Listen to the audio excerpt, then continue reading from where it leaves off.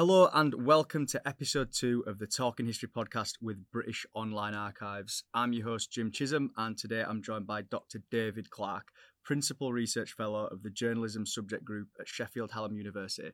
Dr. Clarke is also the curator of the National Archives UFO project and has published 3 books on that very subject, including the critically acclaimed How UFOs Conquered the World. We're going to talk about the history of the UFO phenomenon, the National Archives UFO files, and more generally folklore and technological societies. But we'll begin, David, with a simple question. How does a journalist and an academic pick UFOs as his chosen subject? That's a very good question, and thanks for inviting me on to talk about it. Well, it began in childhood, really, because when I was, what would I say, about that sort of formative age, between about 10 and 13, when you sort of have got an inquiring mind and you're into all sorts of stuff. For me, that would be the late 1970s. And I was very much into science fiction, read loads of science fiction novels, and I watched loads of unusual TV programs, shall we say. Arthur C. Clarke's Mysterious World, my namesake. And that really did it for me. And I think that must have been about 1980. And I was an avid reader of newspapers, so I was interested in lots of sort of weird and unusual phenomena. So I got into all that. And I suppose that's what got me into writing in the first place. So I began interviewing people who'd seen odd things, ghosts, flying saucers, that kind of thing, in my sort of the area I lived at the time, which was Sheffield, in South Yorkshire. I ended up actually doing my first degree in archaeology because I was interested in sort of ancient civilizations, folklore, British prehistory. So that's what I did my degree in, and I didn't really have any idea that I was going to end up as a journalist, but that's the path I took, because I was better at writing about archaeology than I was at actually doing it, I found. So I ended up being a journalist on various regional local newspapers for a period of about 10, 15 years. And during that time, mid-1990s, I retained my interest in folklore. And Sheffield University at that time, where I did my first degree, was the only university in England where you could pursue postgraduate qualification in folklore, because there was what was known as the Centre for English Cultural Tradition. So I did my PhD there, which was nothing to do with UFOs, but it was on aspects of folklore. And I came to realise that UFOs were modern folklore. So I'd got that going on. But at the time I was doing my PhD, I was also working full-time for the local paper as a news reporter. So it was the era, mid-1990s, when the X-Files was on TV. And I think it was the 50th anniversary of the beginning of the UFO mystery. So it was 1947 to 1997. And there was a whole raft of films, the Men in Black, Independence Day, Mars Attacks. I'm sure you all remember that. So it was massive. It was everywhere. And we were doing stories about it constantly. And because the news editor knew I was into UFOs and all the rest of it, I used to be the person that got all the unusual and nutty, as they regarded them, phone calls. So if anyone saw a mysterious light in the sky over the M1, on the way to Meadowhall, it was like, oh, talk to Dave about it. So I just got drawn into this more and more and more. So how that became sort of linked to this, the business with the National Archives, was because of the introduction of the Freedom of Information Act. Because at the time, there was a pre-Freedom of Information Act, which very few people talk about now, but John Major brought in something called the right of access to government information, which was actually effectively FOI. And you could apply to see government archive documents as early as, I think, about 1994. Tony Blair did the manifesto pledge to have a full Freedom of Information Act, but that didn't arrive until 2005. But I was using this pre-FOI to write to the government and say, what have you got on this topic? Because we were being encouraged as journalists to pick a topic that we could concentrate on to generate stories. And because UFOs was the obvious one for me, because I knew from the reading I'd done on this that there was a branch of the Ministry of Defence that right from the early 1950s had been tasked by the Ministry of Defence to sort of collect reports on this subject. And no one had ever sort of been able to access what they'd actually discovered, because there was no. If you wrote to the Minister of Defence about the subject, you'd get a response from them, and they'd just say, might send you a few statistics, but they'd say there's no right of access, so we don't have to send you anything else other than a standard statement that we're interested in this subject for defence purposes. The Americans had a very public UFO project called Blue Book that had started late 40s, early 50s, and had been closed down, I think, about 1969, when they'd awarded the University of Colorado a contract to look at all their reports up to that point. And I think they'd gathered something like 12,000 separate case files. And at that point, it was costing them a lot of money, and they wanted rid of it, basically, the Air Force, because they'd never discovered anything that was a threat to the security of the United States. So they gave this contract to the University of Colorado and produced this huge study that basically said, they're right, there's nothing to worry about. There's nothing of scientific interest from this subject. So that was the American experience, but the British government had continued to collect reports even after the Americans had shut their project. And I just thought, well, there must be masses and masses of information there. I'd like to see it, particularly about some of the better known incidents, like the British Roswell, Rendlesham Forest, etc. And from the late 1980s, they began to open some of these older files, because there was this thing called the the 30-year rule. So 1st of January every year, all the media used to decamp down to the National Archives, or the Public Record Office as it was then known, at Kew, and you'd get all the cabinet documents from 30 years ago. And I used to sort of go down there as a journalist, and you'd get back like a big list of things. It was almost like going back in time 30 years. And everybody would go for the usual stuff, the cabinet records and this, that, and the other. But people would tend to miss the other quirky little things that were being opened. And some of these were the UFO files that were coming up to the 30-year rule. So I used to go down every 1st of January, and I used to comb through these files. And I used what I'd discovered from there to make these requests to see some of the more recent files. So that sort of is a very long-winded way of answering your question, but I hope it touched on all the main. Yeah, we've got a lot to go out there. Yeah. I mean, when you came at this as a journalist, obviously you had a background of being interested in UFOs as a kid through science fiction, Yep. right? And that's exactly my experience as well, and that's why I felt this would be really And a lot of other interesting people's subject. experiences, yeah. When you went into it as a journalist in the mid-90s, were you going into these interviews, cases as a skeptic, as a believer, as nothing? Because it has a massive influence on what you're going to produce, doesn't it? And this is what I always find really fascinating about UFOs, and this is what links it back to folklore, because whenever I do a media interview, and I've done literally hundreds, if not thousands, over the years, it's the first question you tend to get asked is, do you believe? And that, to me, is interesting in its own right, because if I was doing a project, let's say on Jesus, did he exist? As a historian, you'd go back to the original sources, wouldn't you?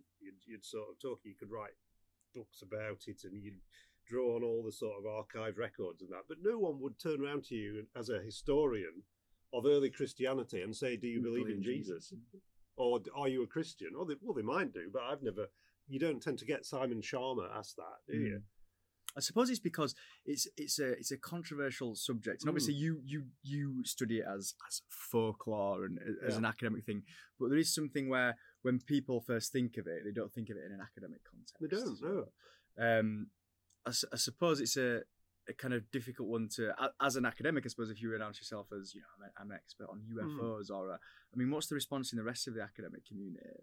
Because you're obviously studying it from a defence perspective or a folklore perspective, but you must get some kind of reactions. I have encountered lots of academic prejudice towards it, and people simply have looked at the stuff that I published and said to me, "This is not research." Well, how can it not be research?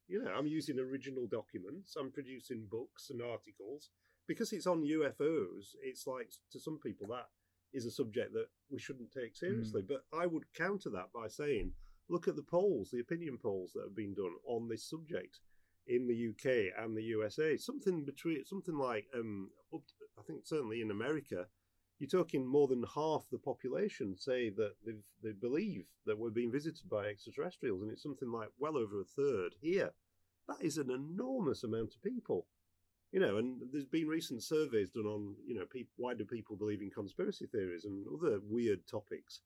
That has got to be interesting. Does it matter whether these things exist or not? The very fact that so many people believe in that, and some of it is semi-religious, that belief as well, has got to be a subject that academics should take seriously and investigate. And looking at it from the government point of view, the fact that the British and American governments over the years, and it's not just British and Americans, the French have got a government project based in Toulouse, which is still ongoing. They've spent tens of thousands, maybe more millions of pounds of public money.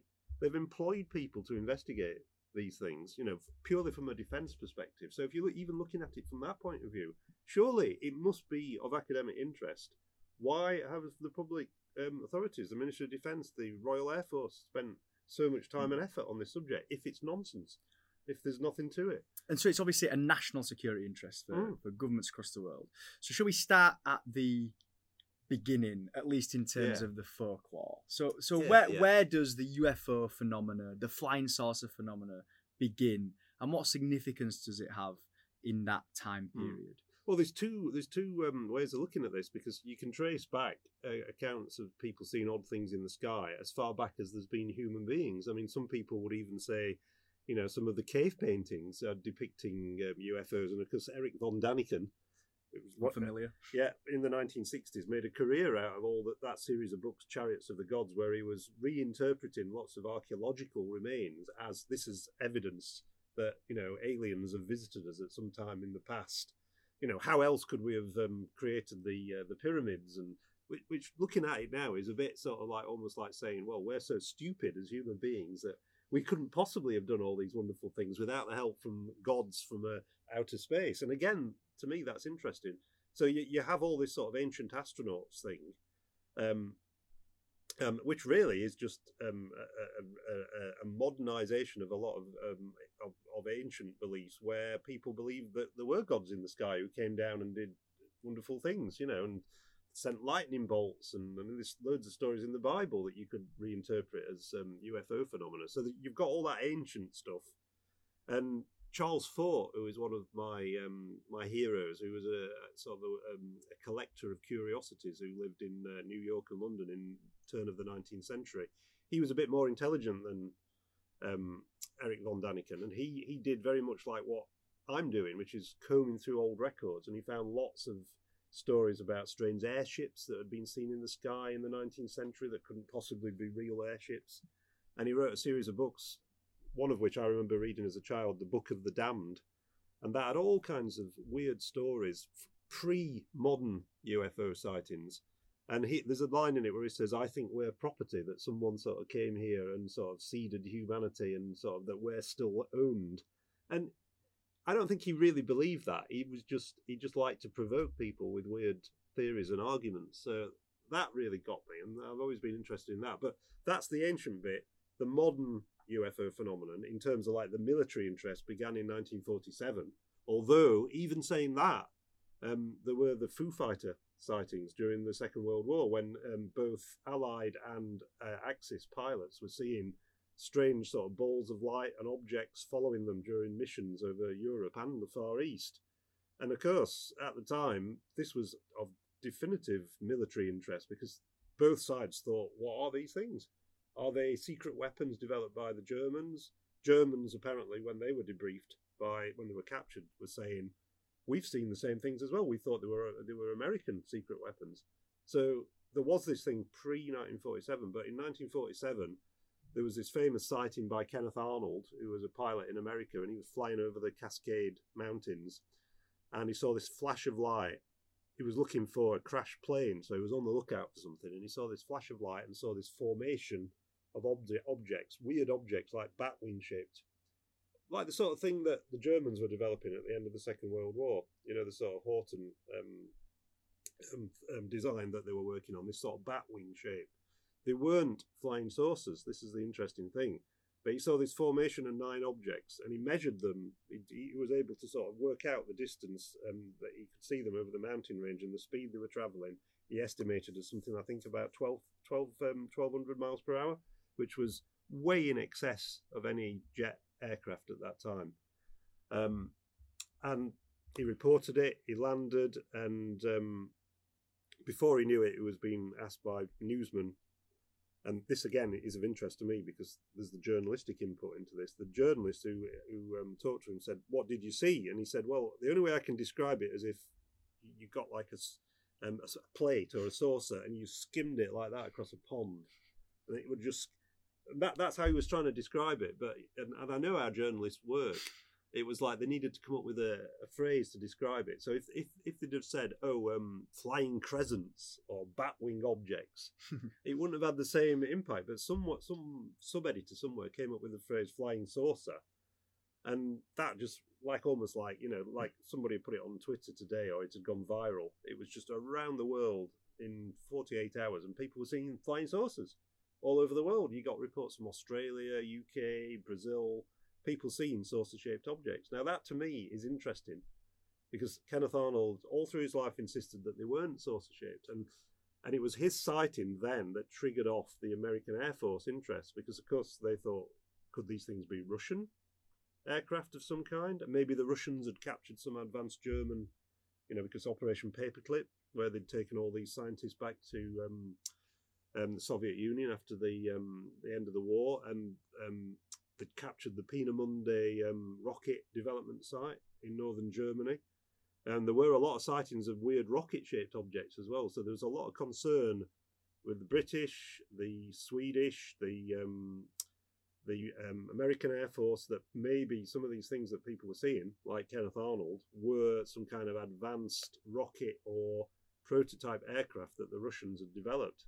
Now, how they'd done that in the space of just a couple of years since the end of the war, no one could explain, but it was Kenneth Arnold's sighting that led what was then, I think, the US Army Air Force, because the US Air Force wasn't created, I think, until the end of 1947. And they set up this thing called Project Sign, which later became Project Blue Book, and that was the first official sort of national investigation into these sightings. So that began the modern era.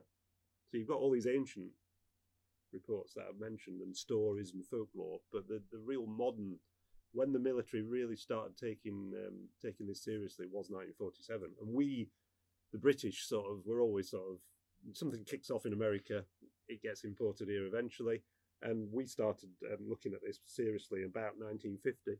Does this come off the Winston Churchill memo that I know you mentioned in your book, and it was the Flying Saucer Working Group? Can you explain a bit about that?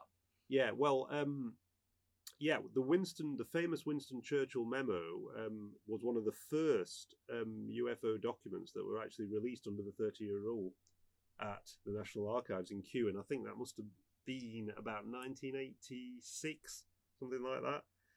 And there'd been pretty much nothing from the British side released up to that point. And then suddenly this Churchill document appeared that basically it was a memo that he'd sent in July 1952. And the reason he sent it then was there was a huge, we use the word flap, which means sort of like a big outbreak of sightings over Washington, D.C. And the President Truman at the time, got involved because, US Capitol, things seen on radar, and they'd scrambled American fighter jets to go and interview these things. It was all over the papers and in the Times. And Winston Churchill, who was then our Prime Minister, and he was in his final term as Prime Minister, 77 years old, he saw these stories and he said, what the hell's this? What? So he wrote to the Air Ministry, head of the Air Ministry, and basically said, what's this? What's all this stuff about flying saucers? Tell me the truth. I want to know what's going on. Because he had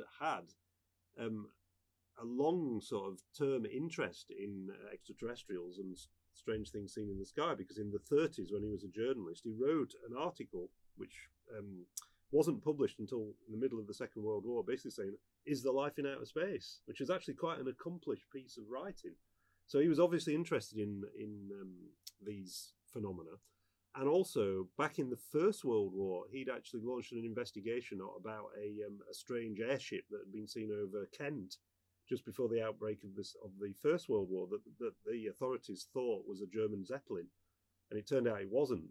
But people had seen something in the sky, and because everybody was thinking like, the Germans are going to launch air raids on the UK when the war breaks out, they thought that this was an unidentified flying object. So he did have pass form on this, and the response he got from the Air Ministry was nothing to worry about, Prime Minister. We've done a full intelligence study of this subject, and that basically reached the conclusion that all sightings reported could be explained as natural phenomenon, hoaxes, optical illusions, all these sorts of things. So the Americans have done a similar study, which was obviously the one launched in 1947, and they've reached pretty much the same conclusions. So it was like, that was the end of it.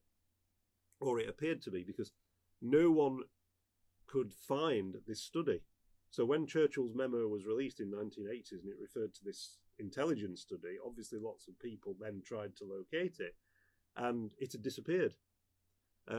So when I got interested in this subject and freedom of information came along, that was one of the first things I went for. So I thought, I'm gonna go look and see if I can find this mysterious study that had been used to brief Winston Churchill. So that was one of the first applications I made, which must have been about 1999, 2000, for a copy of it. And initially, they said, no, we've had requests to see this before.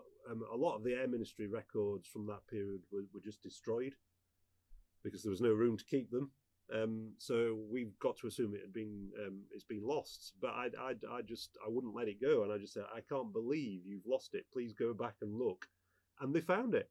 So I could not believe one day my letterbox, this brown envelope dropped through the letterbox. I open it up, and lo and behold, here is the study that had been used to brief Winston Churchill. So it was that. Well, there was various other things that I got my hands on as well, but that really sort of enthused me, and I thought, right, well, if I can get this, I can go for all the other stuff that they must have hidden away as well. And then so moving on from the late 40s into the 50s, I suppose that's when flying saucers and UFOs really become a cultural phenomenon. They do, yeah. And the United States Air Force launches Project Blue Book, which is quite a public study of the UFO phenomenon, inviting the public to put in their experiences. Can you tell us a bit about Blue Book? Because I know it's one of the more famous. Yeah, well, Blue Book, as you say, was very sort of a public project. Everybody knew it existed, and what they had was, I don't know how much funding they were getting from this, but it was a funded United States Air Force project, and the CIA at the time, because of all the worry about the Russians, was secretly sort of monitoring what the Blue Book were doing. And they got together some of the big name scientists of the period in 1953 and got them all together for I think it was 3 or 4 day secret symposium. Louis Alvarez, Samuel Goldsmith, R.V. Jones from the UK, he was involved, and they looked at all the best evidence that the American Air Force had put together and basically said, we don't think there's anything to worry about, but what we are, in terms of like these being real sort of extraterrestrial visitors or Russians, but what they were worried about are the sort of psychological impact of people in the USA sort of constantly looking for these things and panics and being triggered off by things being seen in the sky, because we were at a really sort of sensitive point in the Cold War, 1952-53. There could have been like the Third World War triggered at any moment.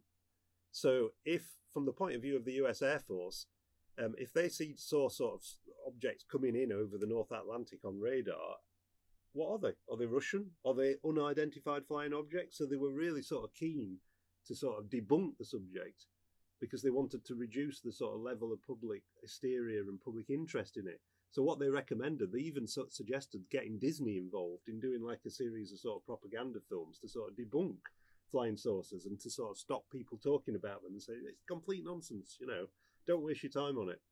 So they saw it as a military problem, and that's how the acronym UFO came along. And it's interesting that the study that was used to brief Winston Churchill, it was actually done by a body, probably the weirdest named body in the entire history of British of public services, the Flying Saucer Working Party. What a fantastic name that was. But the report that they produced wasn't about flying saucers. The title of it was Unidentified Flying Objects, which was a phrase that had been created by the Americans. Ed Ruppel, who was the US Air Force captain, who was in charge of Blue Book, he basically thought we need to get away from flying saucer, the popular idea of flying saucer, because flying saucers were in all these B movies, like The Day the Earth Stood Still. Everyone, when they thought flying saucers, thought disc-shaped object from outer space piloted by aliens. So they wanted a military term that got away from that extraterrestrial connection. So UFO initially was just unidentified object in the sky. So until it's identified as a Russian missile or a friendly aircraft, that's how they regarded it. But unfortunately, as we now know in 2019, UFO to the vast majority of people means exactly the same as flying saucer. So you see in the mid-1950s, flying saucers sort of get edged out and UFOs start to become what people are talking about.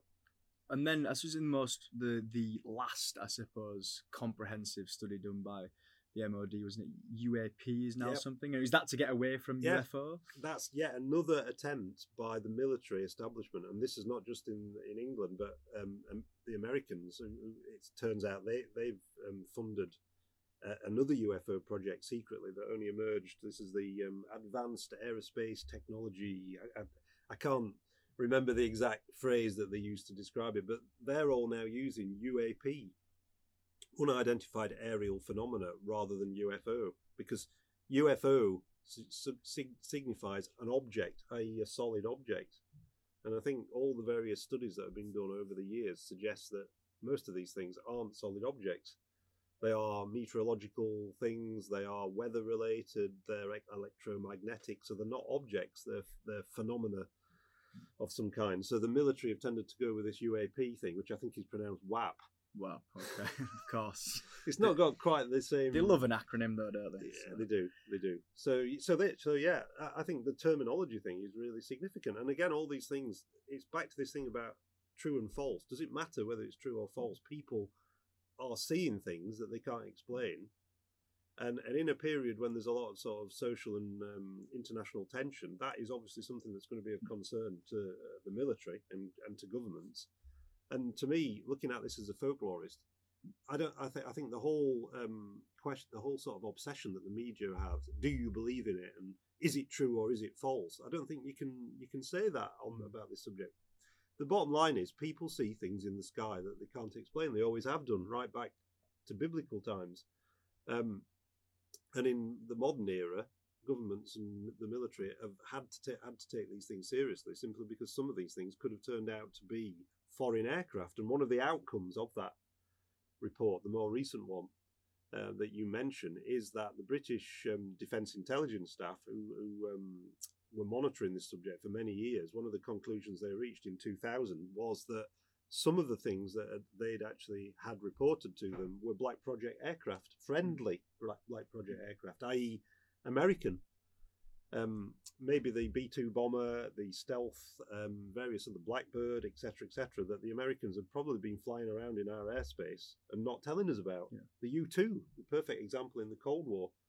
If you look at the history of the U-2, when the Americans first started flying it to spy on Russia in Russian nuclear developments, not only did they not tell the Russians about it, but they didn't tell us either.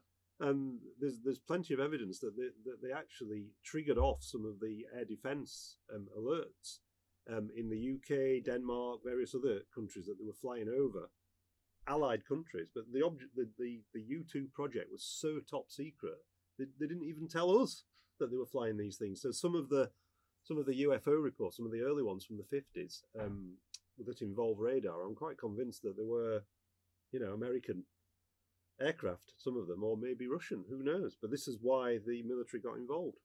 So in the 40s and 50s, people start seeing things, people have always seen things in the sky, but they identify them as flying saucers. It becomes a big media cultural phenomenon. And then you've got all the pop culture stuff going on as well in the background, Quatermass, The Day the Earth Stood Still, all those science fiction becoming a thing, programs. Lost in Space, etc.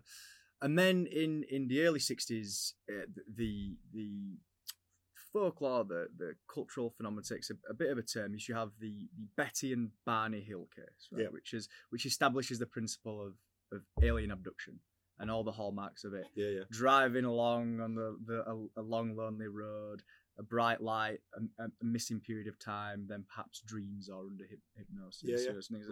Yeah. How do you think that plays into all this? Because that has a massive impact on how we think about UFOs. Because now when we think about UFOs, we think about aliens, alien abductions. Yeah. Later on, we start to have the grey alien rather than the little green men from Mars. Yeah. What do you think about that as a phenomena, as a folklorist? You see, if you were looking at it from the point of view of someone who believes in UFOs, and what the other thing we've not mentioned is that what began to emerge in the 1950s is you've got a pressure that these groups of people who call themselves ufologists, who sort of believe that we are being visited by aliens, and the government knows about it and are involved in a massive cover-up of the truth. So you've got this like a pressure group as well that's been quite influential in terms of like writing to senators and MPs to sort of press forward their view of this and all the books and literature, etc.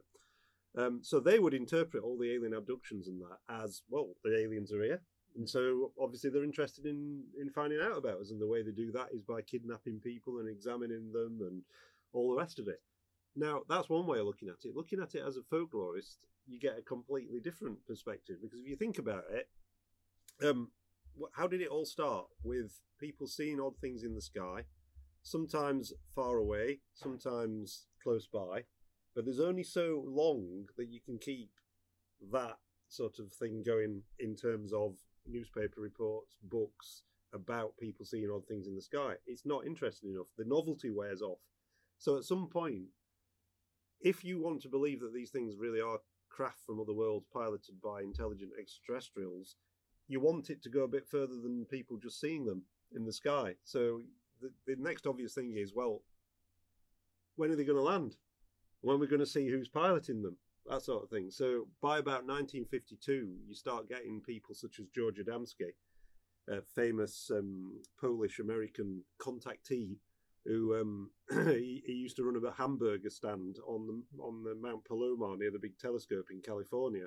And he was into all this sort of hippie mysticism way before the 60s. And he was sort of a spiritualist. He was talking to spirits, and he'd moved away from the spirits of the dead, and he was talking to extraterrestrials by spiritualism. So flying saucers came along, and he and various other people from that same era thought this will be a good subject that we can sort of develop further. And so he claimed that a flying saucer had actually landed in the Mojave Desert, and he'd met the pilot from this flying saucer, and he wrote this best-selling book with Desmond Leslie, who was an Irish author who was interested in flying saucers, and it told the story of how he'd met this being from Venus called Orthon, who'd come down in this flying saucer scout ship, and the mothership was a huge cigar-shaped thing that kept in Earth orbit.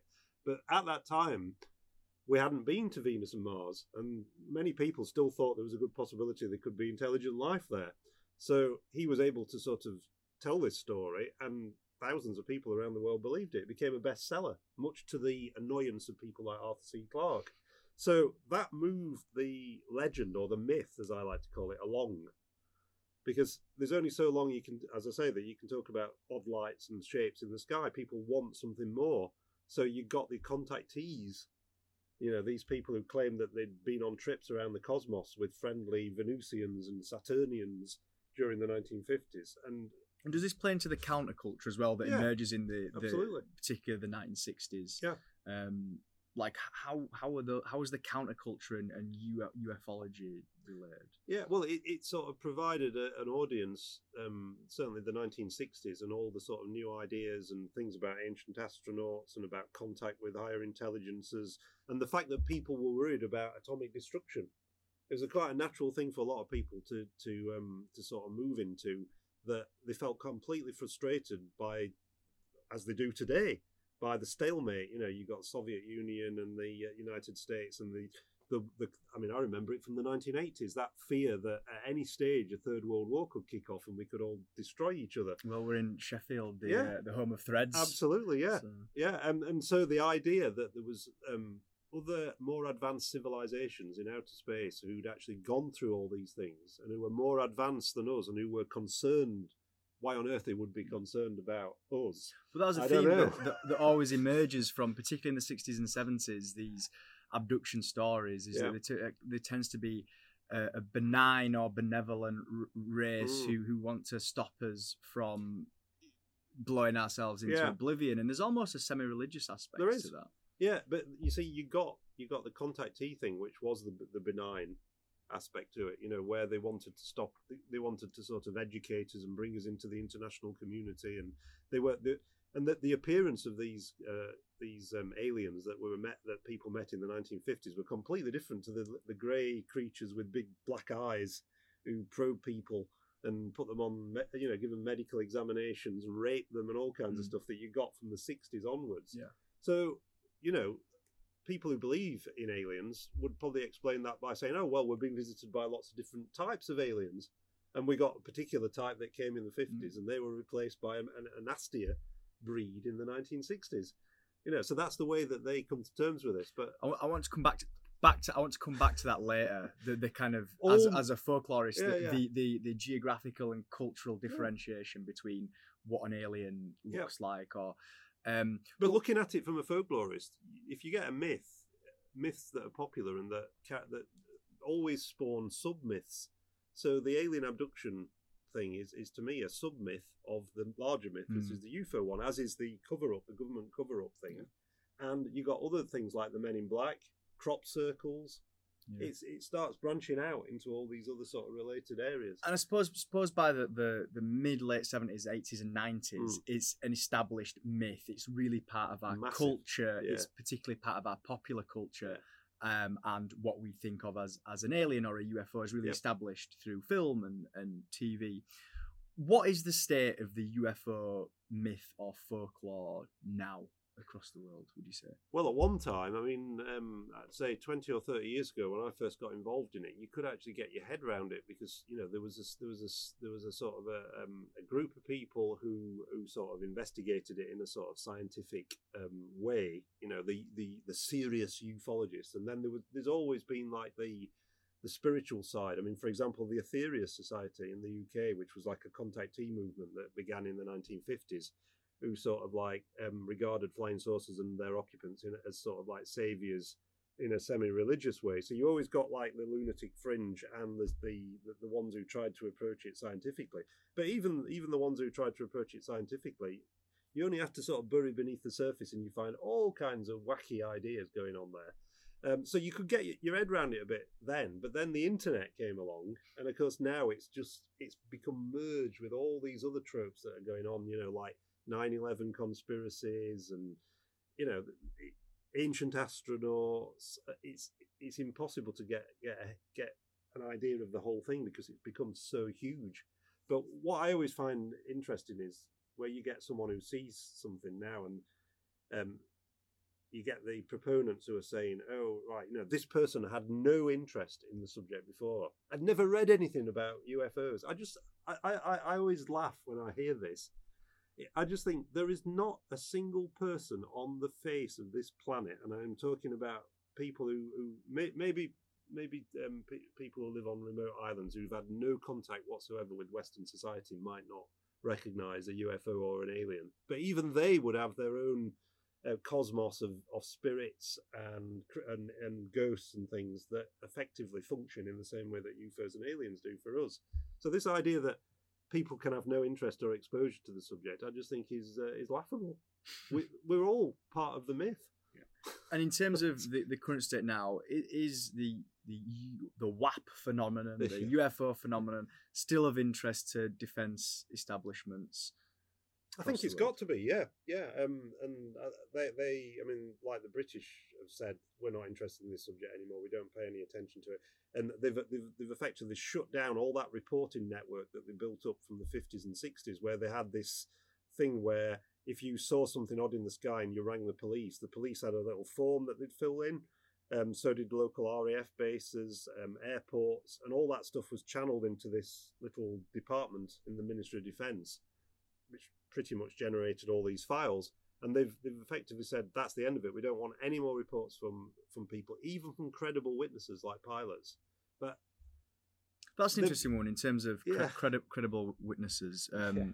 Because you write a bit in your book about, say, the Arnold case, or is there a case to be made that we should, if somebody makes quite a bold or extraordinary claim, that because they are a pilot or in the military, that we should take that more seriously than other sightings? Well, again, the UFO proponents and believers they make this huge thing about credible witnesses, that because someone has served in the military or they've been a pilot, that somehow that makes them that what they say they've seen can't be questioned because they're Lieutenant Colonel so and so. So they're really impressed by all these titles, particularly the Americans. There's this whole thing, this disclosure movement in America that's got this big long list of all these people, as Air Force colonels and this, that, and the other, and it's like, I'm not impressed because it's like they are human beings, and some of these people have got the most, despite being even the Chief of Defence Staff, for instance, Lord Mountbatten, believed in flying saucers and aliens, and the Lord Dowding, Chief of the Air Staff during the Second World War, who pretty much his influence helped us to win the Battle of Britain, but it didn't stop him from believing in fairies. And in spirits of dead pilots coming back, because it's Lord Dowding. Because he's Lord Dowding, does that mean to say we have to believe in what he says? I mean, the most recent example of this is Lieutenant Colonel Charles Holt, who is the key American witness to the Rendlesham Forest incident in Suffolk. I was doing an interview with Linda Moulton Howe, who is another one of these people who thinks that because someone has got a military rank, therefore what they say you've got to believe it.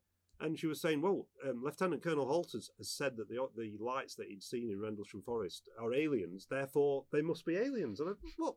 Because he says that, where's his evidence? if he said, it's the Jolly Green Giant, would we have to believe that because he's got some military rank? And why is that something that's specific to UFOs? Because we know from real life and unfortunate events in history, such as, for example, the quest for non-existent weapons of mass destruction in Iraq, there was lots of high-ranking military people, including Colin Powell, for instance, who appeared at the United Nations and said, oh yes, we've got the proof that weapons of mass destruction existed. One of the highest-ranking military officers in the US at the time.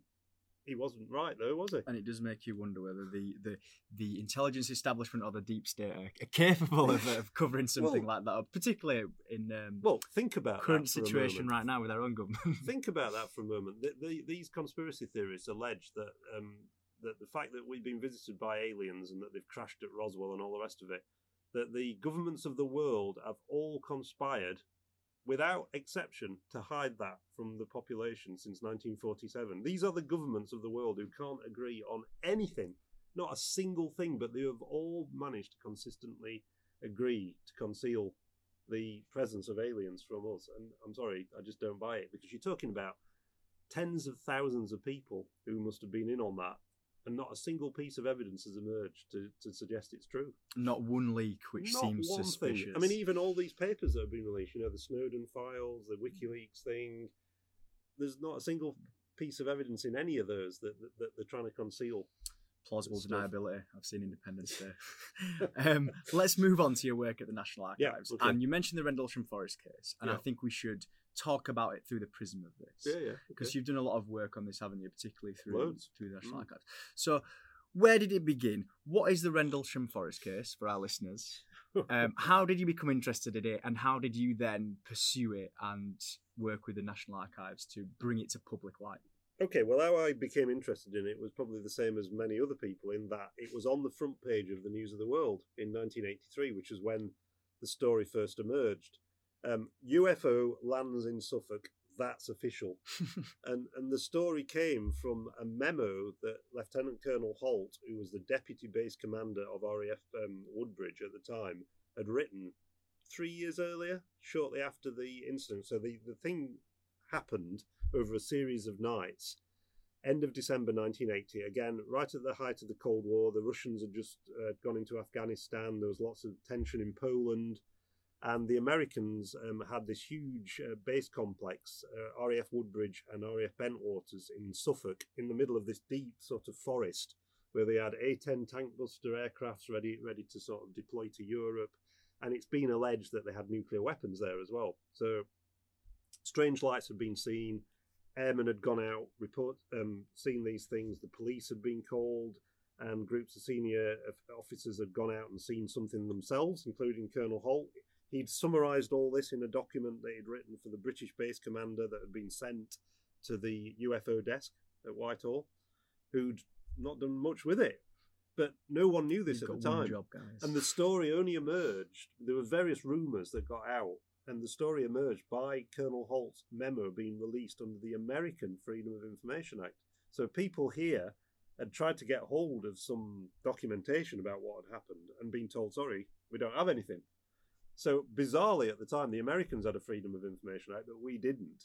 So someone in America applied for a copy of Colonel Holt's memo. They went to the British government, who supplied them with a copy of it, and it was released in America. And that, to me, at the time, I just thought, this is ludicrous. Why don't we have a Freedom of Information Act request? So anyway, that's what broke the story. And it basically was about lights seen in the middle of the night in a forest, unexplained lights. So at the time, it wasn't such a big deal, but there were various people coming forward and saying there's a lot more to it than that. You know, this thing had actually landed on one of the nights, and that the base commander had communicated with aliens that had emerged from it, and you know, so it was a Roswell incident on British soil, you know, with American witnesses, credible witnesses, you know, military officers who wouldn't lie and couldn't possibly be mistaken. So this, from 1983, when the News of the World first broke the story, I, along with many other people who were interested in UFOs at the time, just thought, what a fantastic tale. But you couldn't get any further because we had no Freedom of Information Act. And these American witnesses, all after, you know, years later, because they were posted to different parts of the world, they couldn't be tracked down. And all you kept hearing was more and more rumours about what went on. So at the time in the mid-1990s, around the 50th anniversary of the subject, when I was working as a journalist, I just thought, well, why has no one asked the Ministry of Defence? Now we've got this new legislation for their file. They must have a file on it. So as well as getting the Flying Saucer Working Party study, the Churchill thing, I just thought that was my second key thing that I wanted to see. So I wrote to them and said, have you got a file on Rendlesham? In fact, no, what I did was I said, send me a list of all your files on this subject under this new pre-FOI thing. So I got like a huge batch of papers with just endless, hundreds and hundreds and hundreds listings of files and when they were due to be released. And in there was Rendlesham Forest. So I said, send me a copy of it. And it was, well, there's some confidential stuff in there. We may have to withhold stuff. And I said, well, yeah, but under the legislation, you can't withhold the whole file. You know, redact it, take stuff out that's sensitive. Let me have a copy of it. And lo and behold, I think it was about 5 or 6 months later, big thick brown envelope slapped on the floor, passed through my letterbox and opened it up. Here it is, the fabled Rendlesham Forest file, which, when I looked at it, pretty much began with Colonel Holt's memo sent to the MOD in 1980 with a covering note from the British base commander just basically saying, is this of any interest? Because that was sent to whom? It was sent to the UFO desk, yeah. And so in the end, I actually tracked down the British base commander who lived in Wales, who retired, and I actually found the UFO desk officer, Simon Whedon, who'd become a vicar by the late 1990s. So had an impact on him. After being like a civil servant when he was younger. And so I actually found that what happened was the British base commander came back to Rendlesham Forest, back to RAF Woodbridge. This is 2 weeks after the events. And this American guy, this Charles Holt, basically said, oh, sit down, Don. Don Morland is British. The aliens landed over Christmas, but I didn't want to get you off your Christmas holidays. So, you know, I just thought, this can't be right. There's something wrong here. If he really thought there was some real serious threat to this airbase complex, this is a NATO base with nuclear weapons, he wouldn't have waited 2 weeks for the British base commander to come back to tell him about it. And yet that's what happened. And that, to me, pretty much summed up how seriously they took it. So when I spoke to the desk officer, Simon Whedon, who had actually received this 2 weeks later, all he did was just copy it to the various RAF stations and say, well, the Americans, and it seemed to be, those excitable Americans, say that they saw these weird lights over Christmas. Did you see anything on air defense radar? Because at the end of the day, if we were going to be attacked by Russians or aliens or something, we've got all these fantastic radars that are looking out over the North Sea. They wouldn't just suddenly drop from above. They'd be seen approaching. And all you get in the file is just, one of the radar stations said, the Americans called us up in a really excited state one night, saying, could we see these things that they were seeing in the forest? And the commander, who I actually tracked down again, interviewed him, he said, they rang up 2 or 3 times saying they were in the forest, seeing these lights. Could we see anything on air defense radar? And I looked at the radar picture, there's nothing. And that's it. As far as they were concerned, that was the end of it. What was it? In my mind, I think I was 6 or 7 and I watched a episode of Strange But True. It was had the Rendlesham case on it, and that's what piqued my interest. So in my my mind, it was essentially a disco ball in a forest. But what actually was it? Do you have any idea? Well, the first proper investigation that was done into it at the time, shortly after the News of the World story, was by a chap who I know quite well, an astronomer called Ian Ridpath, who at the time did various films for the BBC, and he actually took a camera crew into the forest, and he found this chap called Vince Thurkettle, because the forest that sort of surrounded these bases was actually used by the Forestry Commission for obviously it was one of their main sources of trees at the time for that area. And he actually lived in the wood. And Ian spoke to this Vince guy and said, you must have heard the rumours about this UFO landing. He said, oh, yeah. And what do you think it is? The lighthouse. Oh, and he pointed in the distance, and there's the Orford Ness lighthouse that's flashing like this in the distance. And it was like, but surely they must have known what it was, the lighthouse. And there's a classic film, if you go online, I think it's on Ian's website, where he's standing there and Vince is being interviewed, and you can see this light going like that in the distance. And of course, the Americans, the servicemen who'd gone out there, all said, "No, it wasn't the lighthouse. We're not stupid. We know what a lighthouse looks like." But you have to sort of think, well, but this is in the middle of the night, pitch black, and a lot of them had never. Some of these people who'd been out there were 18 and 19-year-olds. From America, who'd never been to Europe before. They suddenly find themselves in an airbase. Christmas, nothing happening, freezing cold. They're all out in the woods, drinking, maybe doing other stuff. Who knows? Close Encounters of the Third Kind special edition was showing at Ipswich over that Christmas period, and also there was a lot of other stuff going on. There was a Russian satellite that burnt up, a satellite booster rocket that re-entered on Christmas Day in the evening, seen by thousands of people across southern England. So you got all these factors together. So Ian's theory was that what had happened was that something had been seen apparently falling into the forest by the security guards, which was the bolide, like a bright meteor or perhaps this satellite. They'd gone into the forest to investigate, and whilst they were in there, they saw this flashing light, which is the lighthouse, but they didn't know it was the lighthouse. And when the statements of these guys emerge years later, they do actually say that we saw this flashing light, we followed it for 3 hours, and then we realised it was a beacon, i.e. a lighthouse. So despite denying it later, their actual written statements that they gave to Colonel Hall actually identified the lighthouse, but they didn't know what it was. But by this point, it almost doesn't matter, does it? Because it's taken on a life of its own. Initial headline in the News of the World, Absolutely. and another R, which we can discuss, which is Roswell, which comes from that headline, USAAF finds flying saucer or catches flying saucer.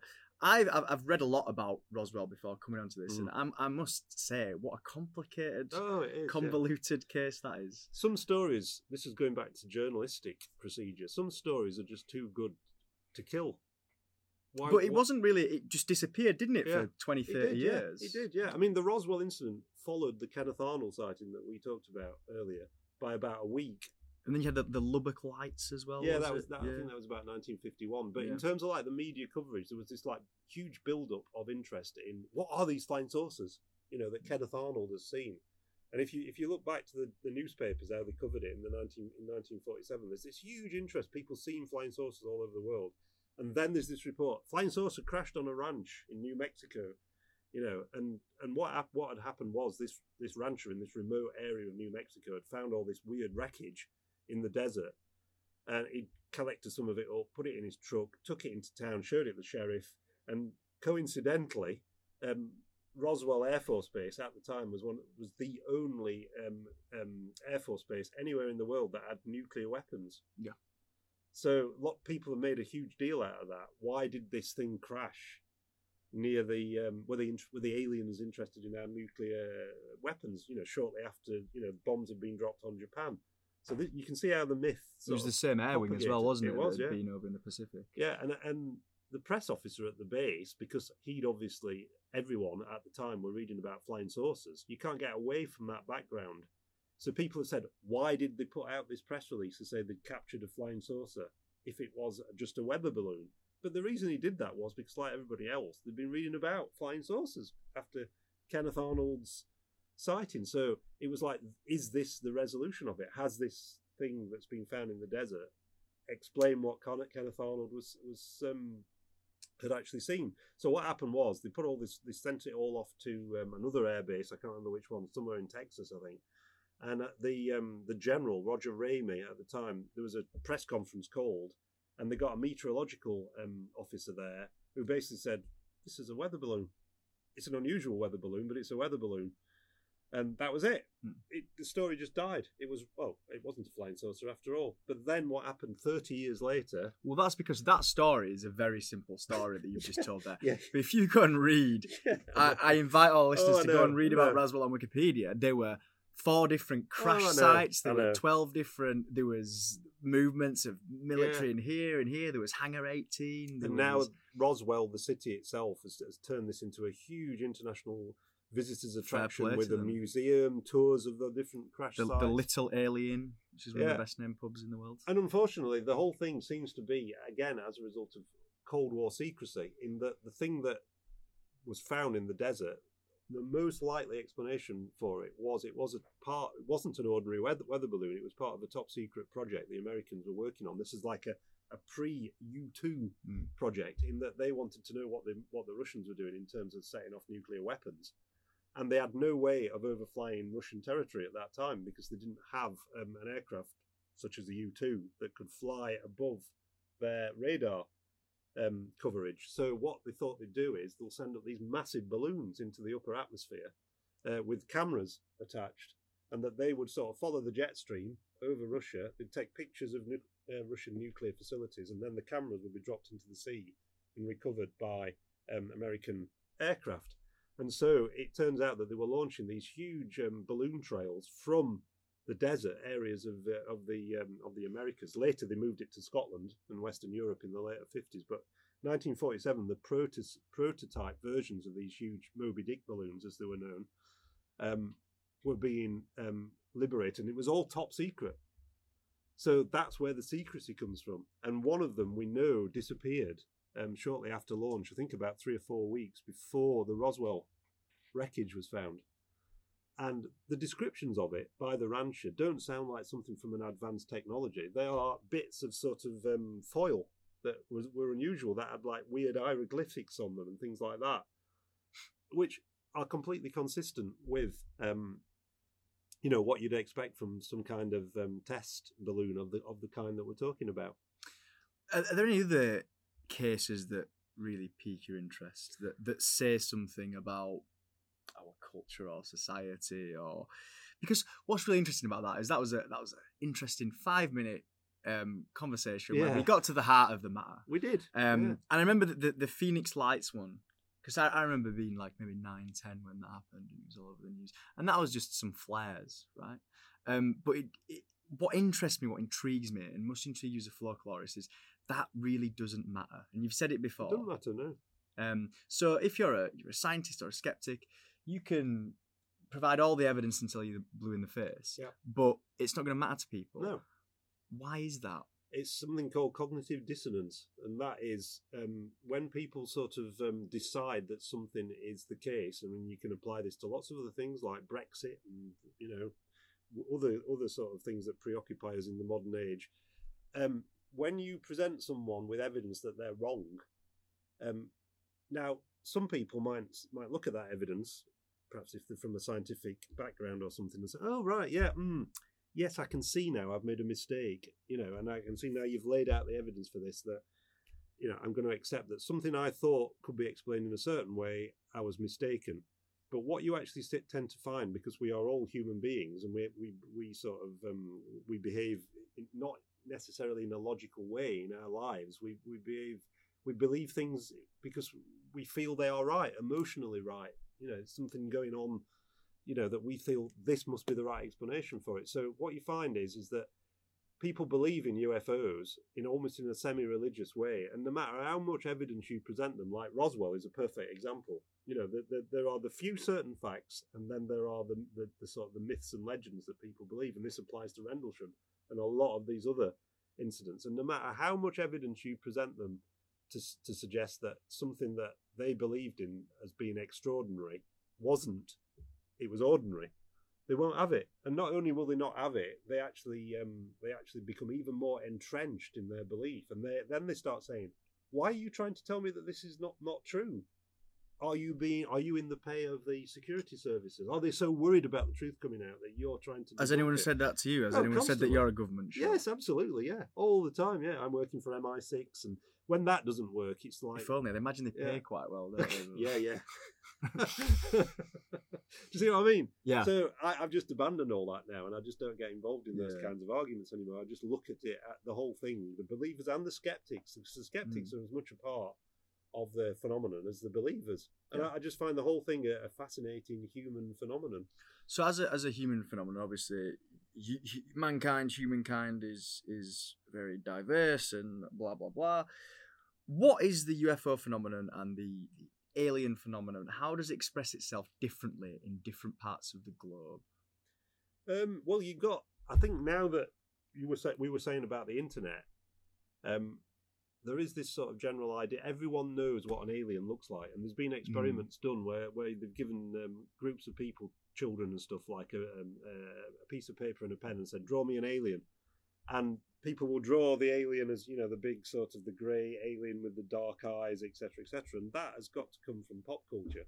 Whereas if we went back, say 50 years and said, "Draw us an alien," you'd probably get a whole range of different types of aliens that perhaps people had seen, from the classic little green men, the giants, Robbie the robot. You had the kind of the Scandinavian type, wasn't it? The tall, blonde haired, blue eyed. That was very common before the grey aliens. Absolutely. And what does that sort of feed back into? Belief in angels. Because the description of the alien Orthon that was met by George Adamski, with the long blonde hair and coming here to save us and to warn us against our way, it's straight from traditional religion. It's what you'd expect an angel to, other than the wings, of course. But the wings have been replaced by the flying saucer.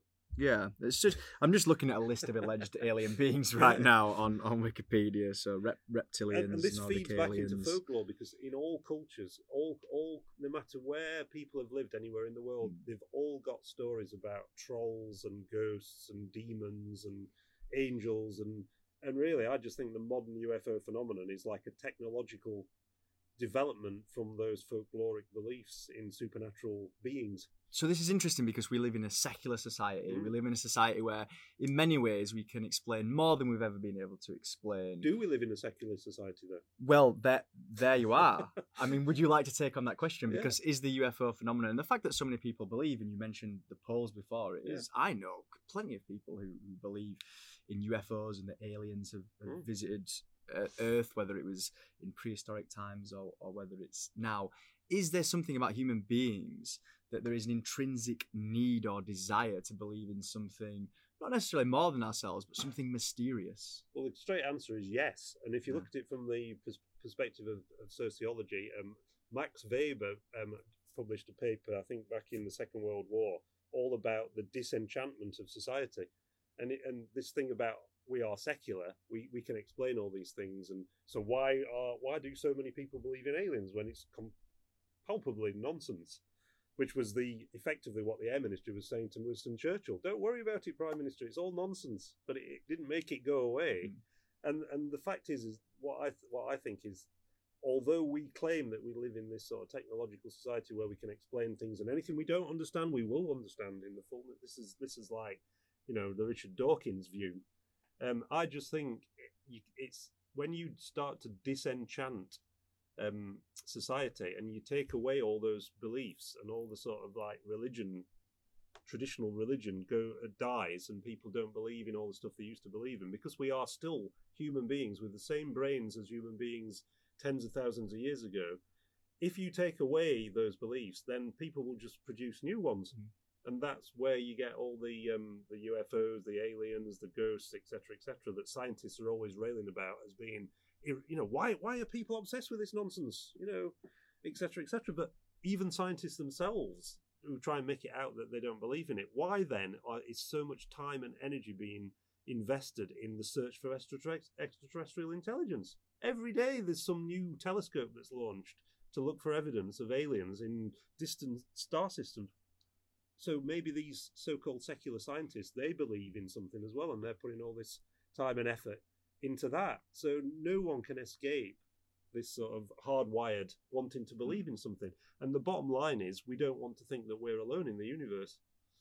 And we will find any which way to sort of find evidence that we aren't alone. So for people who believe in UFOs, they don't need all these telescopes and exoplanets, because the aliens are already here and abducting us. Yeah. And so for the scientists who don't believe that, they're searching for evidence of it using radio telescopes. So it's all part of a whole, in a sense. Yeah, I think so. So what? I think we've covered quite a lot there. I mean, are there any final thoughts? Anything that we haven't covered that you would like to discuss? Just I think you referred earlier on to how do academic colleagues sort of regard this sort of stuff. I think they're quite wary of it, and what I tend to get is a lot of people informally will say, "Oh, I'm really into this stuff, and I think the research that you do is fantastic, and I wish I'm doing something really boring, computing or something, and I wish I could study UFOs and get paid for it, etc." So, but I don't see it in that way. Why should it not be a respectable academic subject to study? And that's one of the reasons why here at Sheffield Hallam we've set up this Centre for Contemporary Legend, because contemporary legend, most people think of urban legends, but contemporary legend covers modern beliefs in a range of sort of odd and weird, unexplainable things. Not from the point of view of trying to prove whether they're true or false, but simply to look at it as a human phenomenon. So a group of us have got together and created this research group, and we're basing this on the old Centre for English Cultural Tradition that used to exist at the other University of Sheffield, founded in 1964, and it was fantastic. It had a teaching programme, it had PhD research. It's where I did my PhD.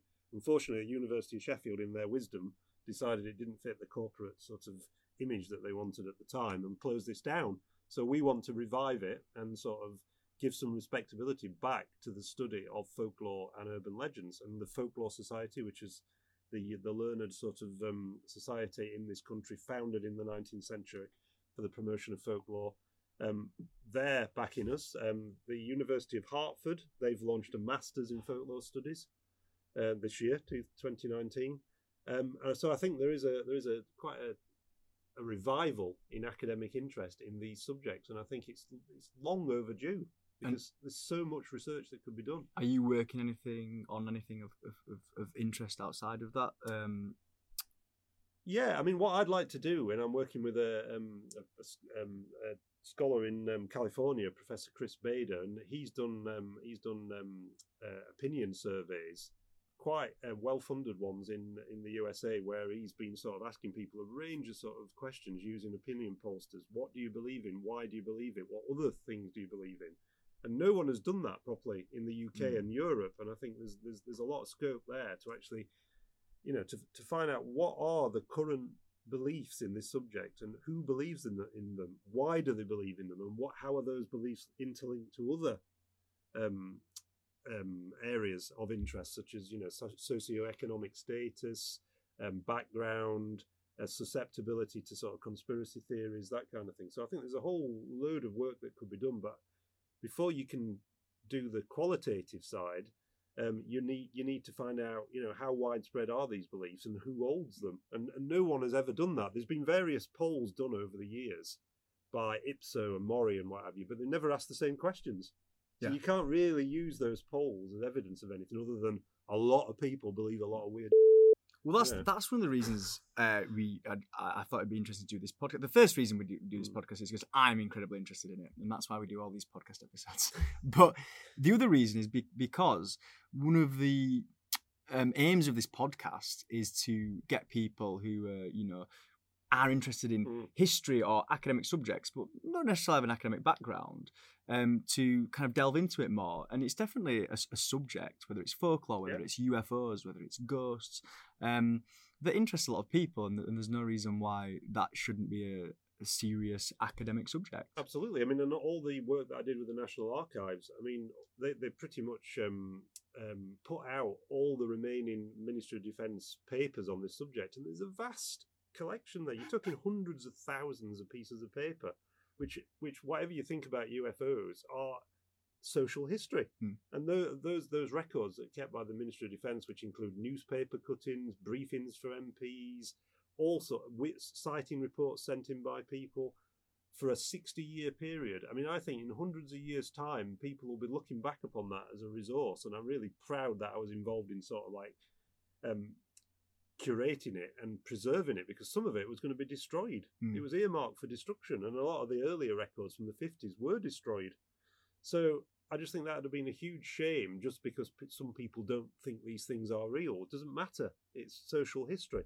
And like we look back now at the witchcraft trials, we sit here in the 20th century and we think, oh, back in the 17th century, the people believe some odd things, that witches used to meet on Sundays for Sabbaths, and even the King James the Seventh of Scotland, James the Second of England, wrote a book called Demonology, basically saying, these witches are real and we ought to be rooting them out.